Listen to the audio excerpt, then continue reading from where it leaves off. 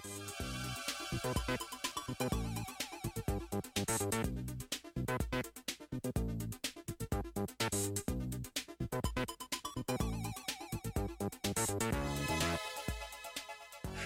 Mita Japan, I'm Frank Ling, and you're listening to the Rock Science Show.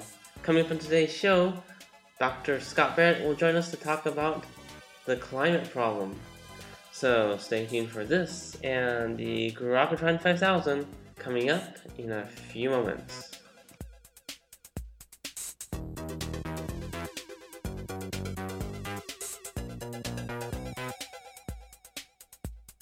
Welcome back to the program. Well, most scientists would agree that global climate change is the greatest dilemma that the planet is facing. Even with growing evidence that climate change is causing disruptions to the Earth's ecosystems, politicians are at a loggerhead in terms of creating collective action. Well, joining us here today is Dr. Scott Barrett from the University of Columbia to talk to us about the processes underlying these climate negotiations and his recent research on their barriers. Dr. Barrett, thank you so much for joining us on Rock Science today. It's my pleasure.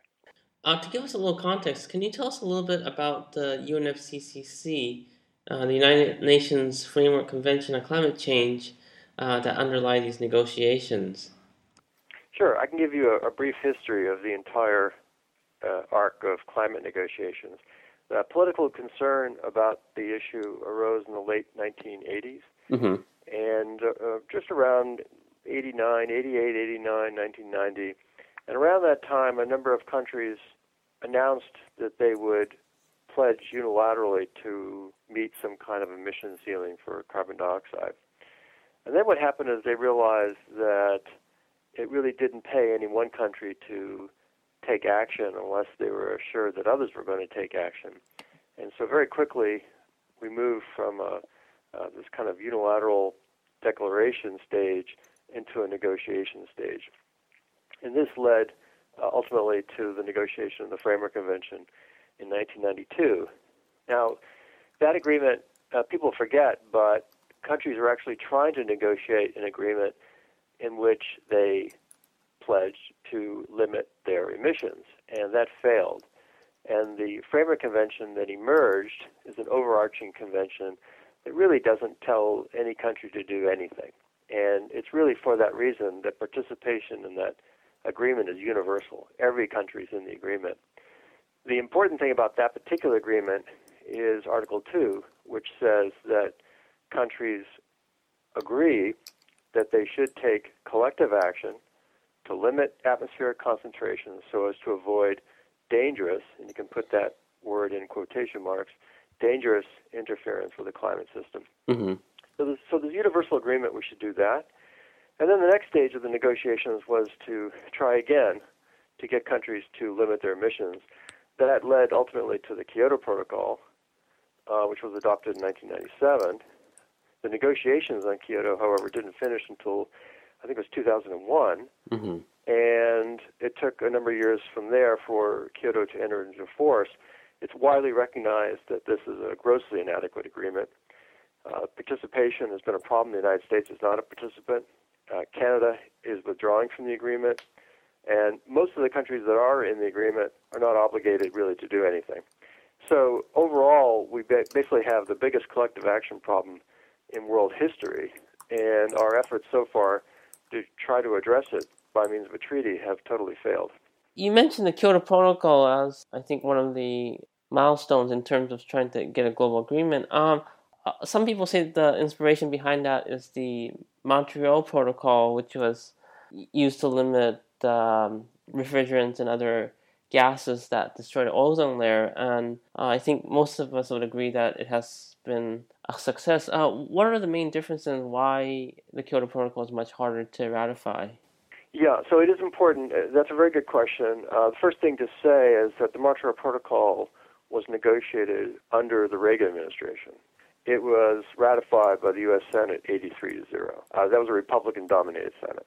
The world was a different place back then. Now, this treaty, the Montreal Protocol, is an ingenious treaty.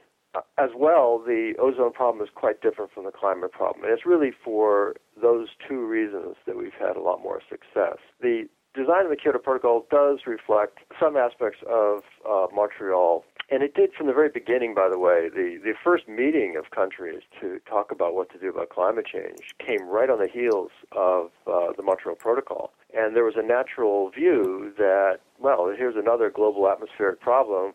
We've got one formula that seems to work for the ozone layer. Why can't we just sort of model that and develop a similar treaty for the climate? So that was the basic reasoning. And that reasoning was wrong. And the reasoning was wrong. By the way, you could tell at the time it was wrong. This is not just looking back with hindsight. The reason the approach for climate needs to be different is that it is a different problem. Let me just mention a couple of the things about Montreal that are different from the Kyoto Protocol. First of all, what's similar is this idea of setting targets and timetables for reducing emissions. What's different is that in the case of carbon, the Kyoto Protocol looks at emissions as emissions coming out of power plants and other sources within an entire economy. Mm-hmm. And the Montreal Protocol is looking at the production and consumption of chemicals. So immediately it was put not as just emissions, but as production and consumption, and it limited both, whereas the Kyoto Protocol only limits the emissions associated with the production of energy, the use of energy. Mm-hmm. So in other words, you can have a country like the United Kingdom, which has reduced its emissions as they occur on the territory of the United Kingdom, mm-hmm. and yet you can have the United Kingdom importing products produced from countries like China, where emissions have been rising. And it's really a kind of a smoke and mirrors game that it looks like the United Kingdom is doing a lot. Depends on your perspective. Mm-hmm. If it's in terms of where the emissions occur, the United Kingdom is reducing emissions. If it's in terms of the emissions associated with consumption by the United Kingdom, then of course it's a very different picture. So Montreal addressed that from the very beginning, and the Kyoto Protocol didn't. The way it's framed right now, and I think some economists and game theorists have looked at this, are we seeing just this one big, prisoner's dilemma problem where everyone's just trying to maximize their advantage in these negotiations, or they're just very, as you said, just no strategy at all? Well, the problem is at one level quite simple, and that is all countries know that collectively, the world as a whole will be much better off if we all take steps to limit emissions. Mm-hmm. But each individual negotiator is representing his or her own country. Right. And that person also knows that that country is better off not taking action or taking less action given the action taken by other countries. Mm-hmm. So each negotiator is going to be constantly of two minds. Part of one part of the mind is focusing on the collective, and the other is focusing on the individual. Mm-hmm. And I think it would be naive to say we should only have one mind in the room, because everyone knows that both motivations exist. So the problem is, how can you realign the incentives so that everyone has an individual incentive to act in a way that conforms with the collective welfare? And that's where the strategy comes in. And unfortunately, Kyoto doesn't have any kind of strategy for changing those incentives. Or to put it a little differently, I think most countries would be willing to take steps to address climate if they were assured that others were going to take steps, and that all those steps combined would actually make a material difference.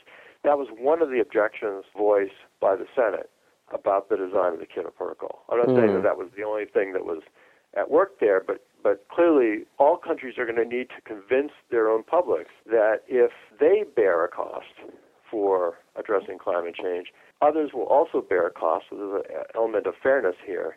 And at the same time, all of this is going to deliver a benefit for everyone. Mm-hmm. And I think that the Kyoto Protocol design has not really been able to convince people of all of that. In your recent paper, published in the Proceedings of the National Academy of Science, you had suggested that uncertainty would hamper the decision-making. Can you explain that a little bit? Yeah, I think it's a pretty astonishing result. Yes, I wrote this paper with my co-author, Astrid Dannenberg, who is a postdoc fellow at Columbia.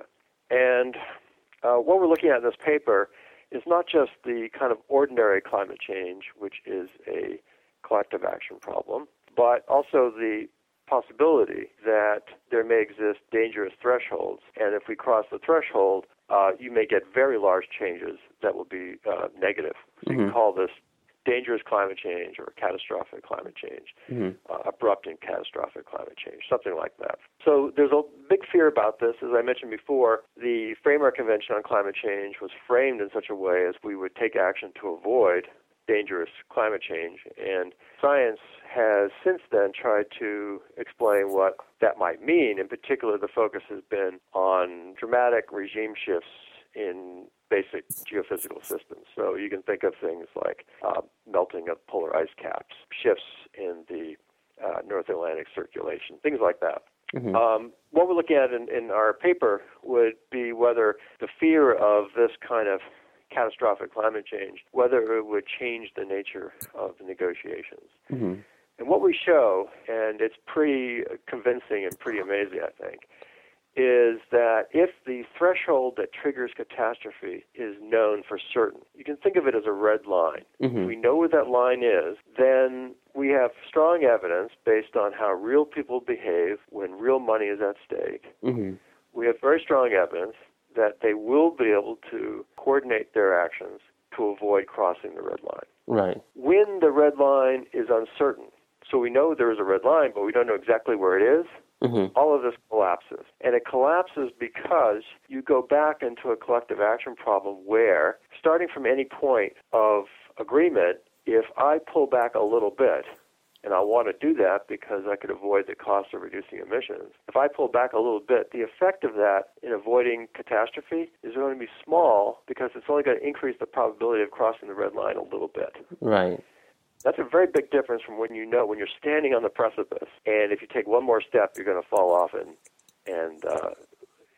die. You want to stay on the right side of the red line. If you're not sure where the red line is, that discipline disappears. And what we show in our paper is that once you've added uncertainty about the threshold, behavior changes fundamentally, and efforts to avoid the threshold collapse. So this is what I think we're seeing. And I can actually phrase it in a way that I think is even more compelling. It really explains what we're seeing in the climate negotiations. So this is a way to think about it. Countries know where they ought to go. Okay, in our model, all the players know what everyone ought to do. So let's say that everyone agrees that we should stay within 350 parts per million.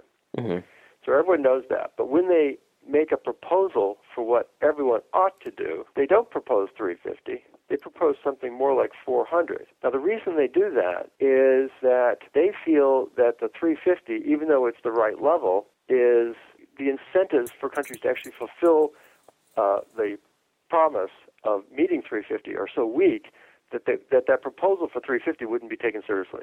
So they back off from 350 and they propose something like 400. Then we let the players pledge how much they will do individually.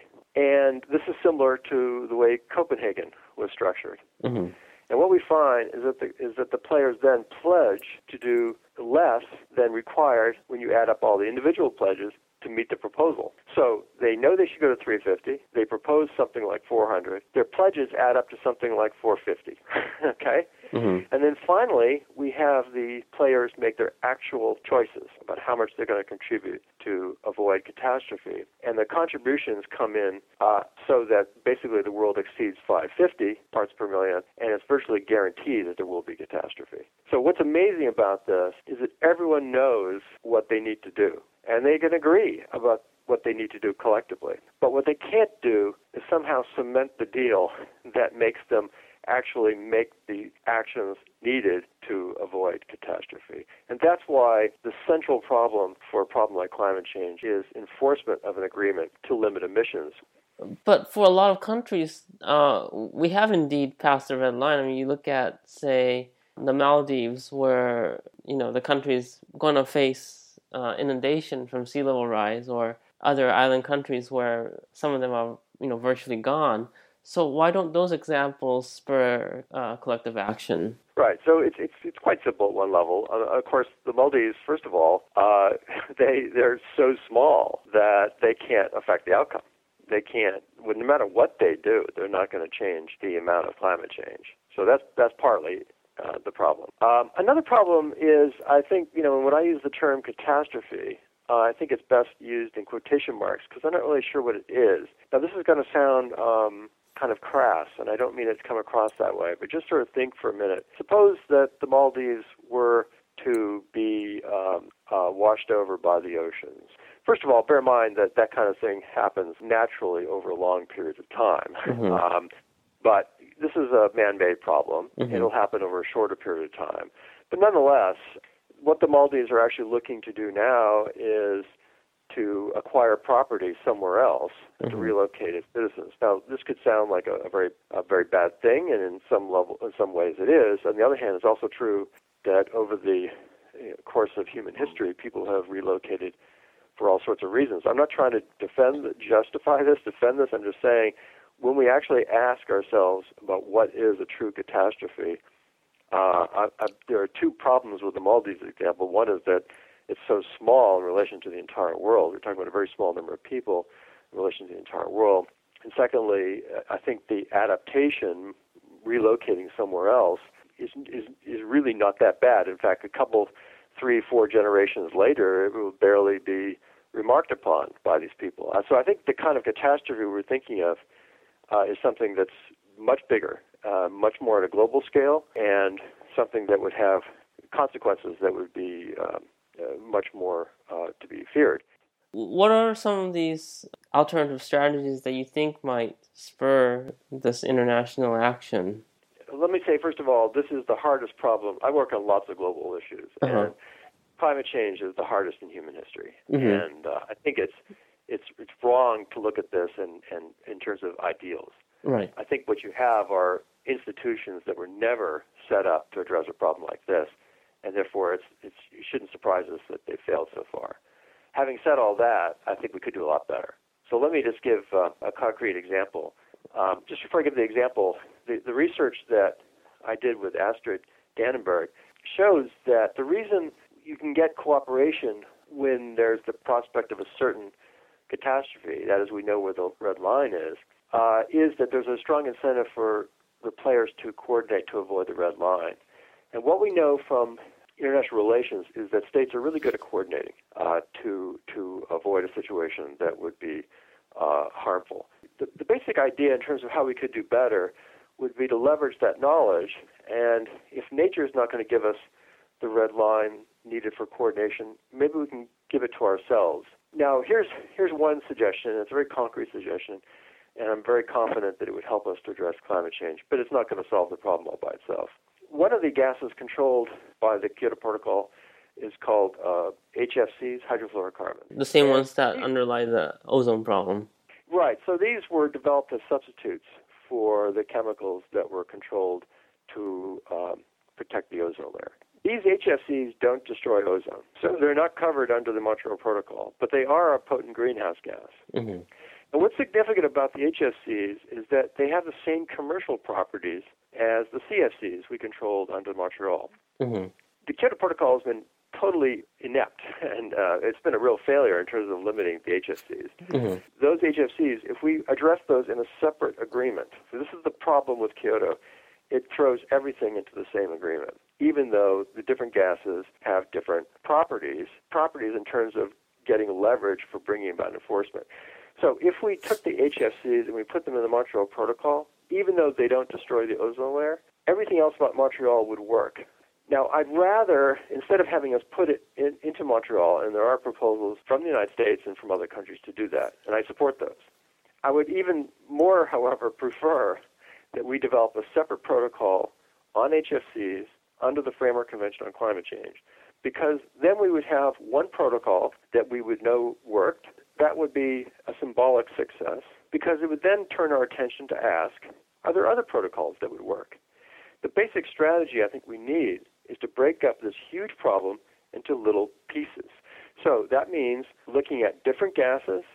It also means looking at different sectors. So obviously the most important gas is carbon dioxide. The way to address carbon dioxide is not to throw everything together, but to take it apart into little pieces. Mm-hmm. And you really want to focus on sectors.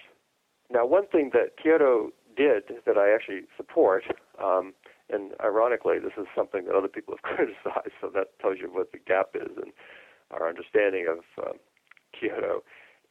Kyoto separates out the emissions associated with international air travel and international marine transport. Now, those two sectors are normally addressed by two organizations, the International Civil Aviation Organization for air travel, right, and the International Maritime Organization for maritime transport. And I do believe that that's right, and that there should be negotiation of standards under those two organizations to address climate change. Now, it's true that those negotiations have so far led nowhere. Mm-hmm. But I think what's wrong is to say, well, because they've led nowhere so far, we should change things. I think what we need to do is apply more pressure. The other thing is we have to be clear that there are not easy solutions to every one of these sectoral problems. Right. Ultimately, you need to have new kinds of designs for airplanes and for tankers and or new kinds of fuel. COP18, the 18th meeting of these negotiations is coming up at the end of November. Are there things that you're optimistic about in terms of where the negotiations are going this time? No, not really. I think what's happened is we have agreed to basically keep trying. Well, that's good. We should. Of course, the problem is still there. It's actually getting worse, so that's important. The problem is we're basically looking to try the same approach, and it's as if, having failed for the last 20 years in getting this approach to work, we think that if we only try it for another 20 years, we'll be more successful. And one of the concerns I have is that we're now in this round where countries have made individual pledges, none of which is binding, and they're supposed to meet these pledges by 2020, and it's by 2020 that we're supposed to have a new agreement to get the whole world to move forward. Well, we've said before that we want to have a new agreement by a certain date, and we either didn't get the agreement, as in Copenhagen itself, or we got the agreement, like Kyoto, and it didn't do any good. So the idea that you're just going to keep doing this, I think it really concerns me. And in particular, this obsession in all the negotiations over its entire history on targets and timetables has been the biggest obstacle to making progress on this issue. The targets and timetables are meaningless. They don't mean anything. They're not useful. No country controls its aggregate emissions. They control individual things. If you look at the emissions trading system in Europe, it controls less than half of emissions in Europe. So you need to focus much more on the things that domestic laws and regulations can control, which would be individual sectors, technologies, and that kind of thing. And of course, the whole problem with the individual country emissions is it's only global emissions that matter. And when you've got globalization and production relocating all over the place, and this problem I mentioned before, production and consumption, it's just simply the wrong way to look at it. Mm-hmm. So I think we need to take a very, very different approach. And what I'm most concerned about is that the same people who have been working on this for 20 years just keep coming up with the same ideas and wanting to just push them harder as if that's going to make a difference. It's not. I think we need to take a new approach. So if I were to be optimistic, it's because I could see in these negotiations that a new approach is being tried. The first one to pursue is one that, as I mentioned before, has been supported by the United States and by other countries, including Canada and Mexico, and that is to focus on having an agreement to limit HFCs through the Montreal Protocol. Again, I'd rather there be a separate protocol under the Framework Convention on Climate Change, but having it controlled under Montreal Protocol would be a positive step. So there are things we can do. We're just simply not doing them. Great. Well, Dr. Barrett, thank you so much for your insights. It's been a pleasure. And we're just talking to Dr. Scott Barrett from the University of Columbia on the climate regime.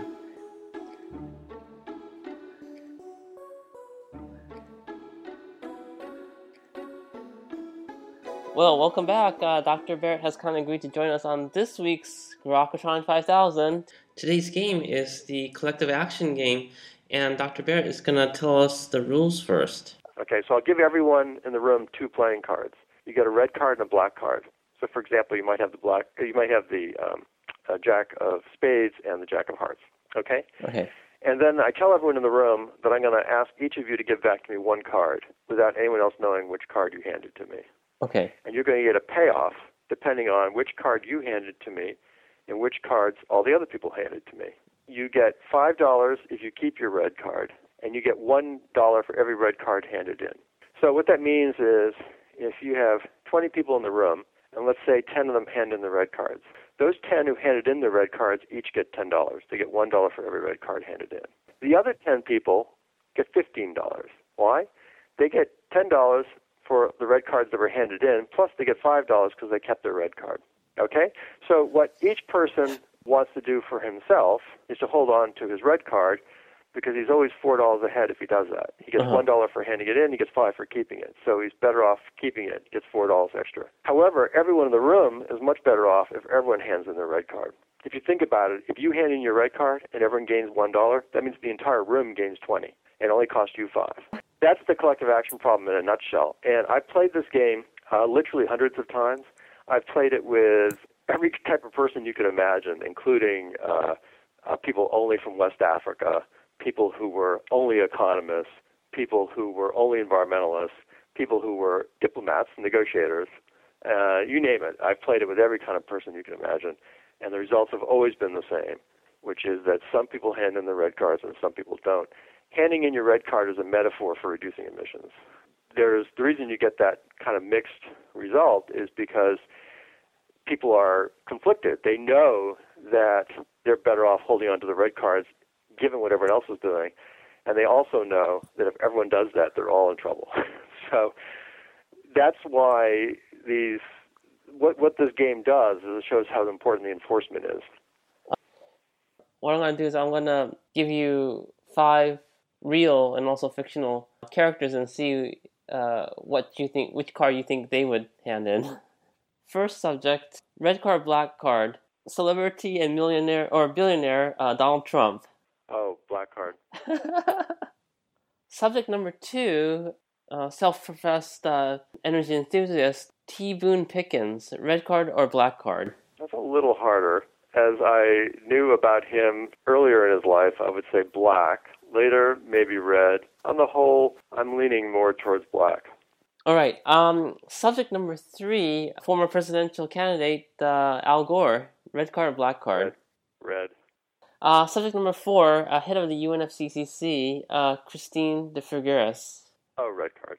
Okay. Finally, from a country whose motives are not always known, President of China, Hu Jintao, red card or black card?